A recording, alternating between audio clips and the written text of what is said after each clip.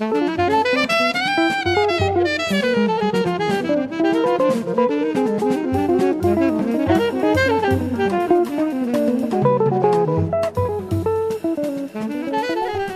to a new edition of the Neon Jazz Interview Series with jazz drummer Matt Slocum.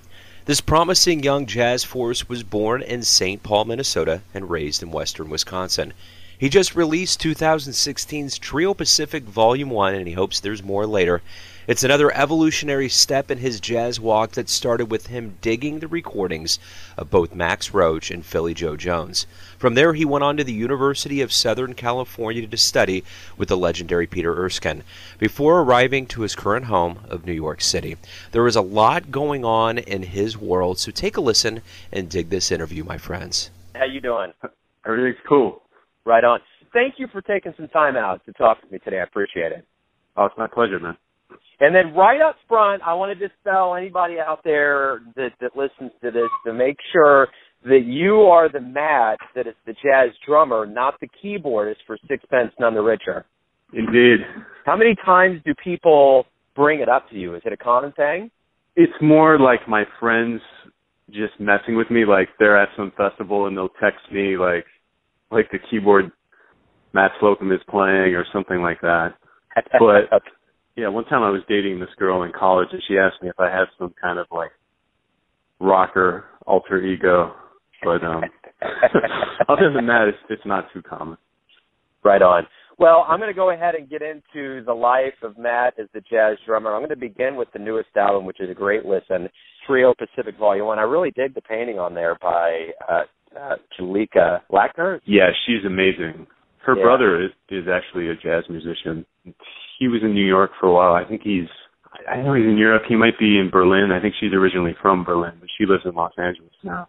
Well, let's get into the inner workings and the audio part of this album and talk to me about making this and how you feel about it now that it's actually out physically in people's hands.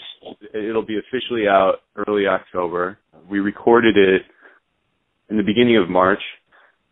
So as far as length of time between recording and release, I'm sort of okay with that. It's quicker than sometimes it has been recently with jazz recordings. A lot of times guys will, and myself included, you'll do the recording and it can take like a year or more for it to actually get released. It's still somewhat fresh, so I'm happy about it coming out in the fall rather than in a year later or something like that. The group is still pretty new. I knew both the saxophonist Dana Stevens and the guitarist Steve Cardenas for quite a while, and I've gigged with each of them as a sideman in different groups, and Dana's played on a few of my past records. The bassist, Massimo Biolacati, we were going to do a trio gig with Dana, Massimo, and me. Massimo had to bail, and I thought of getting Steve, the guitarist, to do the gig, and I loved the way that he and Dana played together, so that was sort of the impetus to record this group. Let's depart now and go into the past. You were born in St. Paul, Minnesota, raised in western Wisconsin. So my question is, how did you get to a point where you loved music and got into jazz? Well, first off, we had great music in our schools. I wouldn't say that our middle school jazz band was necessarily jazz per se. Like, I remember playing Louie Louie and stuff like that. There's a great jazz camp maybe an hour away from where I grew up that's called Shell Lake Jazz Camp. Jeffrey Keezer's father, Ron Keezer, taught there. So I was able to go there and study with him and a lot of great teachers during the summers. Right around the time when I got into high school, because I was already into playing drums and playing percussion, what really got me interested in jazz was having a great teacher in Minneapolis, whose name was Phil Hay. He studied with Ed Blackwell. I absorbed as much as I could at that time, but, you know, I recorded all the lessons and stuff, and listening back to that when I got more serious into practicing in college and stuff, that was really helpful for me. But Phil was definitely the guy who set me straight. The first time I met him, I went to one of his gigs at Dakota, the old Dakota in St. Paul. So he took a sheet of staff paper and wrote out like 50 recordings and said, get all these and then call me and we'll talk about doing a lesson. So you start out on the piano, though, and then you move to drums. Why did that migration happen? Why didn't the piano stick? and why is that your principal instrument now? Well, we had to play piano for 2 years if you wanted to join the percussion section at school. I like piano, and I wish that I could play it on gigs and stuff like that, but it's really, for me at this point, it's just to compose on. Even then, it was kind of a means to an end. I played it because I knew I wanted to do percussion, and it was a requirement. So let me ask you this. When you were growing up, the recordings of Max Roach and Philly Joe Jones were obviously big influences, but was there a specific album that you listened to that just was like, wow, that's crazy? Yeah. I mean, the ones that stuck with me just probably because, well, A, they're amazing, and B, they were the first ones that I had. With Max, there'd be two, Clifford Brown and Max Roach, Study in Brown. I love that record. And then later I got into more of like the live stuff with that group, but that was the first one I had with that group. And I mean, Max's soloing just kind of seemed to have no precedent. I mean, definitely at that time because I had no listening history, but even now, his language and his tuning, that was really, really interesting to me. And the first record that I had with Philly Joe was Cooking with the Miles Davis Quintet. For me, that I liked that. Obviously, his soloing is great on there too, but it was more from a comping, time feel, supportive standpoint. I really dug Max from the drum soloing perspective, and then Philly Joe, I loved his time feel. I loved the comping and how he hooked up with the rhythm section. So at this point in your life, when you look back, when did you decide that music was going to be what you were going to grow up to be? I mean, did you have other dreams growing up, or was music kind of the conclusion that you wanted to come to for your life? Well, when I went to college, I went to study in California at USC. I had signed up, I was going to do a double major in music and psychology because I was still kind of undecided. I knew I liked playing drums, but my mom and my dad, who were totally supportive, but they would be like, you know, let's be real, you want to maybe have other options. Just when I got to school, I realized that I didn't really want to do a double major. I just wanted to practice and just focus on music. So when you get to the University of Southern California, you hook up with the great Peter Erskine, who just, his history is, it would take forever to go through all of it. That had to be, would that have been a moment for you, being with him, that kind of tipped you to say, yeah, this is it, I want to get to jazz? Yeah, that was huge. And studying with him made all the stuff that I had worked on with Phil and that maybe I hadn't fully absorbed yet, it made all that make sense too. I can't say enough good things about Peter, both obviously as a performer but also as an educator. You spend 3 years in California after you graduate before you arrive in New York City. What happened? What transpired professionally on the world stage, which is, of course, one of the biggest education realms that a musician can go to? What happened there before you went to New York? How did you get your chops going? Basically, I didn't really have a formal plan when I got out of school. I was playing, at that time, my main gig was with the vocalist Sarah Gazarek, my best friend, this bassist, Eric Curtis, and another great friend of mine, pianist, Josh Nelson. That was the group. We were doing some touring, and then I was just trying to practice a lot. I didn't feel that I was ready to move to New York yet. I think it was kind of good that I stayed in Los Angeles because I got to play, especially playing, like I took some lessons with Joe LaBarbera after I got out of college. Joe LaBarbera, I guess a lot of people are familiar with him, but for people who aren't, he's best known for his work with Bill Evans' trio, and he's an amazing brush player and an amazing drummer overall. And then I would sub for him when he couldn't make gigs with pianist Bill Cunliffe's trio. And I really learned a lot just doing some gigs with Bill, also playing with my friend Josh Nelson's piano trio. That's how I met Dana, the saxophonist for this recording. We were doing a session with Josh, and Dana recorded on a couple of the tunes with the trio. So when you get to New York in 2007, since then you played at Yoshi's, Lincoln Center, Blue Note. I mean, what's it like the first time you realized you were walking into these sacred jazz institutions and performing on those stages? It sort of depends. For me, it's more, I guess we had done like, I had played at Blue Note before moving here with Sarah, and we had done some venues. Actually, we played, I think, at Yoshi's once with her before even moving here too. But for me, it's more like the musicians that you're playing with. So I don't know, the venue too. Like I haven't played at the Village Vanguard yet. I would love to. That I could see that being it's just hollowed ground. Even like Dizzy's Club Coca-Cola. That's one of my favorite places to play.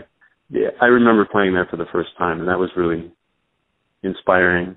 I don't know that I don't feel as nervous, like, in terms of, at the time I didn't feel as nervous in terms of, like, oh, it's this venue, whatever, as much as, like, if I was playing with, an older musician for the first time or something like that, I didn't want to mess up the gig or something like that, even if it was at a small venue, and then I would be, like, practicing the charts all the time before that. Well, that's a good lead into my next question. You've been around a lot of musicians that have been around for a long, long time, like Gerald Clayton, Aaron Goldberg, Jaleel Shaw, Anthony Wilson. What do you learn from being around veterans and those that have all of that experience? There's a ton of things, but this morning, the first thing that comes to mind is just how relaxed that they all play. I'm actually going to go hear Gerald play tonight at the Vanguard. It should be a really interesting trio: piano, guitar, and drums with Lionel Luike and Eric Harland. Every time I hear Gerald play, he's just completely relaxed. Nothing's forced, just in the moment. And I think the same goes for anyone who's really doing this at a high level and like a really honest level of improvising. So I could say a ton of things about it, like listening. I think the depth of listening is really what separates the really great players, just how relaxed that they are while playing. And I think that facilitates the depth of listening too. Sure. One offshoot off of what you just said there is I'm always interested, just because I present music from the past and the present and kind of celebrate the entire spectrum of jazz. I'm always interested in the health and vitality of jazz in 2016. And talking from someone that watches live shows in Kansas City, there is a vitality, there is a resurgence, there is a definite health that is very high in the jazz world in Kansas City. And I hear and I feel like that's happening in New York. Take me to the Village Vanguard 2016. How is jazz today? In terms of the musicians, from an artistic standpoint, there's so much happening that it's amazing, There's guys that I haven't even heard of yet who are, moving to Brooklyn out of school, and they would blow our minds. And then hopefully eventually we'll hear of them and they'll be playing. But some of them we won't even, because I think from an audience side, I've only played in Kansas City once, and that was great. But my impression is outside of New York and Europe, it's really pretty isolated in terms of places that present jazz in the U.S. Especially, I'm interested in all types of jazz and music, but especially the stuff that I'm really into. Like this group with Gerald tonight, that might not fly on some straight ahead jazz cruise or something like that.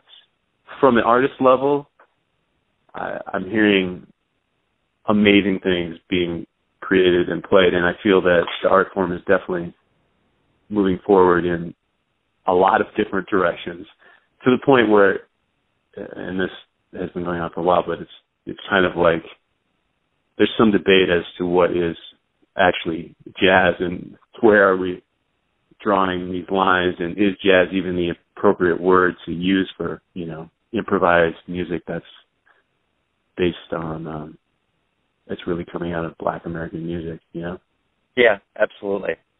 When you get on stage, musicians always have conversations. When you hop on stage, what kind of conversation do you typically want to have? I think it completely depends on the group, and especially the rhythm section. People talk about the rhythm section in terms of a masculine rhythm section or a more feminine rhythm section where there's more interaction. So for me, it completely depends on the players that I'm working with, because if I'm in a sideman role, obviously you want to every gig you show up to where you're improvising, etc., you're playing and it's your own voice, but you need to serve the music. You need to work within whatever group it is. If it's my own group, like for instance, this trio with Dana and Steve, I just want it to be a collective dialogue with that group. Now, if it's a more straight ahead gig, and let's say it's like an old school kind of sax player or something like that, I'm going to play a lot differently. Hopefully the same sense of groove and same sense of swing is there underlying the music, whether or not it's stated or implied. So you've talked about teachers, especially with Peter Erskine. I mean, that's one of the better teachers, best teachers out there. What advice have you gotten from your teachers that really sticks? Like before you get ready to play a gig or record, is there something someone told you that just hits you every time? One thing that really helped me is just hearing Peter tell stories about when he was coming up, you know, playing with Stan Kenton, playing with Weather Report, or whatever. I think at one point he even did this recording session with Chet Baker, and I remember him telling me about that session. His thing was just, look, you've just got to go for it. You can't worry about it because any hesitation or uncertainty in this music is like paralysis. You know, it sucks all the creative energy and flow out of it. So you jump in and you hope for the best, and you play relaxed and you keep your ears open. And also, another thing, he's big into all of his lessons. He's got a great setup at his studio, so he's got these drummerless tracks, and he'll record you with them, and then he's actually already recorded on them, so then you'll listen back with him playing them, and you get all these ideas. For me, that was really helpful, too, because he's big on recording and then listening back, so I try to, not as much now, but still some, record gigs, record rehearsals, and then listen back, so you're not thinking about it at the time, but then later you can kind of go back like a sports player would do and kind of review the tape. Absolutely. That's great. So over all the years that you've played at on a lot of stages. I want to kind of go down a nostalgic route and get into kind of a jazz DeLorean here. I know you dig Max Roach and Philly Joe Jones and many other musicians. If you could go back in time and see a gig live, where would you want to go? Who would you want to see? I only get one gig live? Well, now you can pick a few. Oh, I can pick a few. Okay, cool. Yeah. I was just listening to Money Jungle the other day with Duke Ellington, Charles Mingus, and Max Roach, and I would have been really interested to just kind of be invisible and hang out in the room during that session, just because I've not only musically, but heard so many stories about that. I would have loved to be there to hear some of the early gigs with Kenny Clark playing too, actually. Maybe hang out and hear a gig where, I don't know, other guys are sitting in. It's try to hear something like with Big Sid Catlett there, or even just a conversation with him and Max, something like that. And I never got to hear Max Roach live, so that would be up there too. So let me ask you a general question. Why do you love jazz?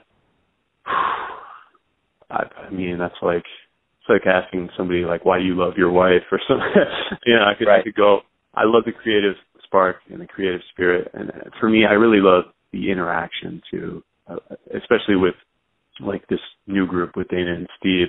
That's something that really appeals to me. I did a lot of listening to Bill Evans' trio and groups like that where it's a less traditional role for the drums and rhythm section, and that really appeals to me, the conversational aspect of improvisation.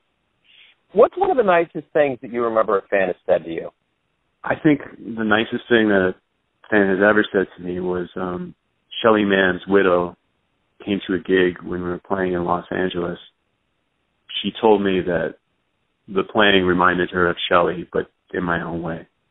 I think that's the nicest thing that anybody's ever said to me. I mean, I haven't studied Shelly's playing as much as Max or Philly Joe, and obviously you want to have your own voice and not sound like a clone, but it just, I thought it was sweet that she said something like that.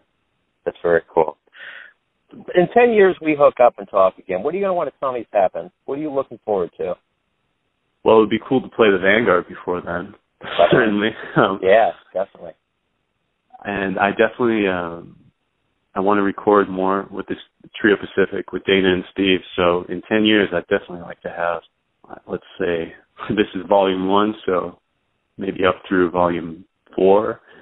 There's another piano trio project different from the group that I've recorded with on my last 3 records that I want to document. And I've been writing a lot of music for multiple drum sets and maybe percussion too. So I'm interested in documenting that.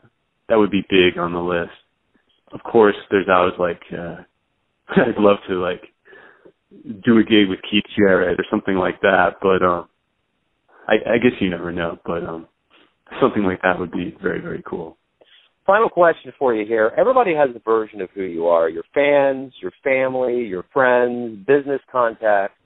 But when you wake up and face the world every day, who do you think you are? Tough one. Yeah. You saved the hardest one for last. The test for last.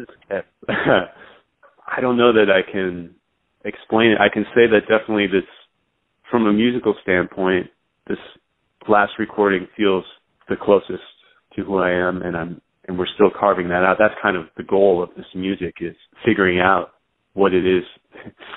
Erskine told me one time, it's really simple. You figure out what you want to hear and you just play that. But that's also kind of the hardest thing to do, eliminating what you don't want and figuring out what you do want to hone in on. I would take, Bill Evans said that he would rather have, I think he used the term layman, but, let's just say somebody who's a non-musician, listening to his music and giving feedback or whatever. He takes their impression more seriously than that of a musician, because the musician is preoccupied with all his own training and stuff like that. So musically, it's whatever you hear. I know how I like to play, and there's things that I'm still working towards, and I know this is sort of dodging your question, but it is No. It is what it is to the listener, and that could be different. But hopefully it's something that I was becoming increasingly personal, and if somebody, puts on the record, it's something that's like, okay, I can hear there's things that he's doing, and that's Matt. That's how he plays and his sound. That's a great answer. And the beauty of this question is that it's always answered differently. Matt, thank you for taking some time out. Good luck with this new album. It's a great listen, and I appreciate your time. Thanks so much, Joe. Thanks for listening and tuning in to yet another Neon Jazz interview, where we give you a bit of insight into the finest players in New York, Kansas City, and spots all over the world, giving fans all that jazz. And thanks to Matt for his music and all those stories. If you want to hear more interviews, go to Famous Interviews with Joe Domino on the iTunes Store, or you can visit the neonjazz.blogspot.com for all things Neon Jazz. Until next time, enjoy the music, my friends.